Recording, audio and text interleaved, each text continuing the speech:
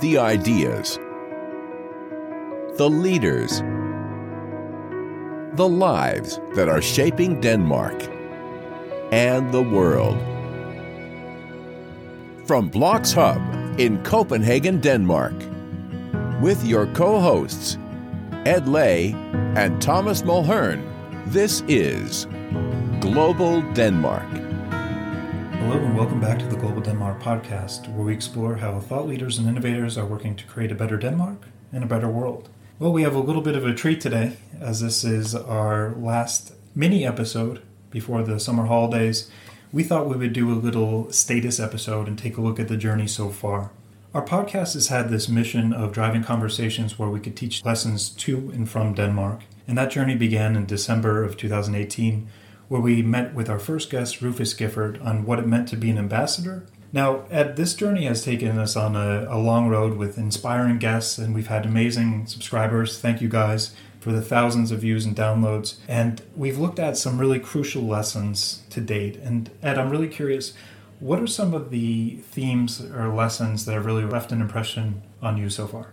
I guess I would have to start by pointing out the naivety that I came into the project with, where I very much expected to be able to say, Danes are, British people are, right. Americans are. And what I've noticed is that there are blind spots with all of us, because the only person that doesn't know that they live in water is a fish, right?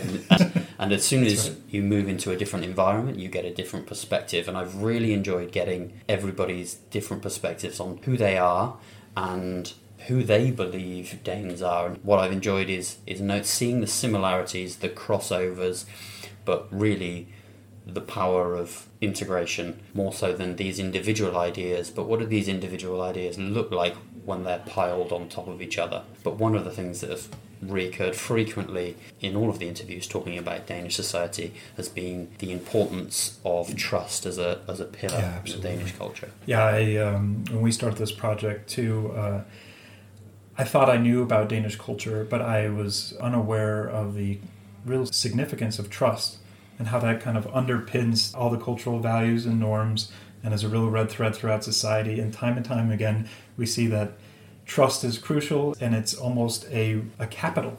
If properly leveraged, can be used to create networks, to really expand business and to help with well-being.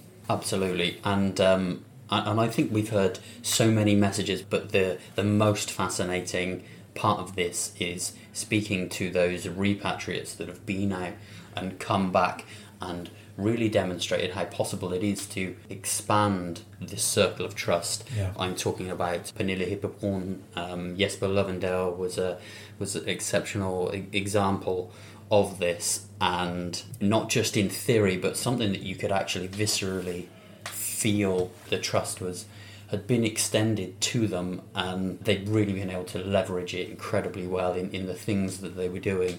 And, they were the first to say that it made them more well-rounded people as well. Absolutely. One of the other things I've looked at was this kind of distinction between personal and professional humility, and in terms of branding Denmark and what makes Denmark unique and how that ties into Jantelov, and really kind of mapping that out and looking at, okay, we really have to look at professional and personal humility as two distinct things. And how can we work on being personally humble, but also having the capability of selling a country, an industry, both in Denmark but abroad?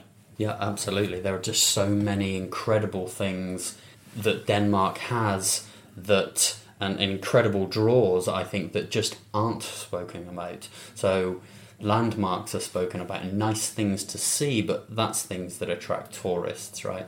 But this trust and expanding that trust and how great it can feel when you start to really penetrate a society, that's really what people are looking for, I think, when they integrate. They want to know that they belong there, right, and have that feeling of belonging really, really quickly. And that's just something that isn't pushed to the wider world as it could be. If you talk about certain cultures, it's one of the things that the country needs to really push. And be mindful of, absolutely. And we look at the importance of attracting and retaining global talent and some key strategies to achieving that. And I was struck by how it's both about having this vision, this mindset of what integration truly means, and both the economic necessity but also the value-based necessity of it, And then how can we use data-driven technology to kind of dovetail this overarching strategy? Yeah, absolutely. Dan Hesbeck was a great example of that, I thought, where he was very consistent with his, well, what do you think about this? And he was very kind of direct on I'm not saying what I think about this. There's data. My opinion isn't going to add anything to the mix. Let's pull all of the data of everyone's opinion, and then actually we've got something measurable that we can act on and take tailored action rather than opinion-based action. Absolutely. We hear all the time that Denmark's the happiest country on earth, and we've been exploring, is this just a branding gimmick, or what is the essence of this message? And I think what's been interesting for me is looking at the difference between happiness, this kind of notion of contentedness and the double-edged sword of that, and purpose. What has struck you about? Yeah, absolutely. I couldn't agree with that anymore. The idea of this hygge, this contentedness, this happiest country in the world, I think sends a message out, and it certainly did to me, of that I feel fine and I don't step outside of my comfort zone very much, and I keep things small and I keep to myself. And I think, that there's positive and negative ways of looking at that. Right. But these inspiring leaders that we've spoken to, every single one of them have had this purpose that when you talk about it just really lights them up. And perhaps we ought to talk more about how do we find something that makes us purpose driven. Is there a problem that we're solving for the world? Right? And I guess that dovetails in nicely with the small country syndrome that so many of these politicians that are in Washington are looking in, like Andras and Rufus mentioned it, was that looking in, Denmark is small, right? But it doesn't mean that it can't have a huge global impact. That's a great point, and I think that move from let's stop talking about the happiest country on earth and let's start having that goal of being the most purpose-driven country on earth and measuring the wealth of the nation in terms of the ability to really map on both individual and external purpose. I think that's an interesting area we can explore going forward. Absolutely. Ed, if I were to ask you now, we're 27 guests in. We ask this question at the end of every podcast, but what can Denmark teach the rest of the world? What would you give as the simple answer to what we've learned so far? Trust. Trust, absolutely. I'm right there. It's the power of trust. It's unbelievable. Absolutely. It just things move so much more quickly when we're willing to pull other people together and go, they've got this. Yeah. And you can see that in tribal societies, in countries, in companies that lead, what you see is this trust handed around, and just Denmark does that exceptionally well with this flat structure, avoiding that heavy hierarchy that you might find in the UK and America. Absolutely. And I think when I look at, what can the rest of the world teach Denmark, I think time and time again we look at be open to the power of this thought diversity.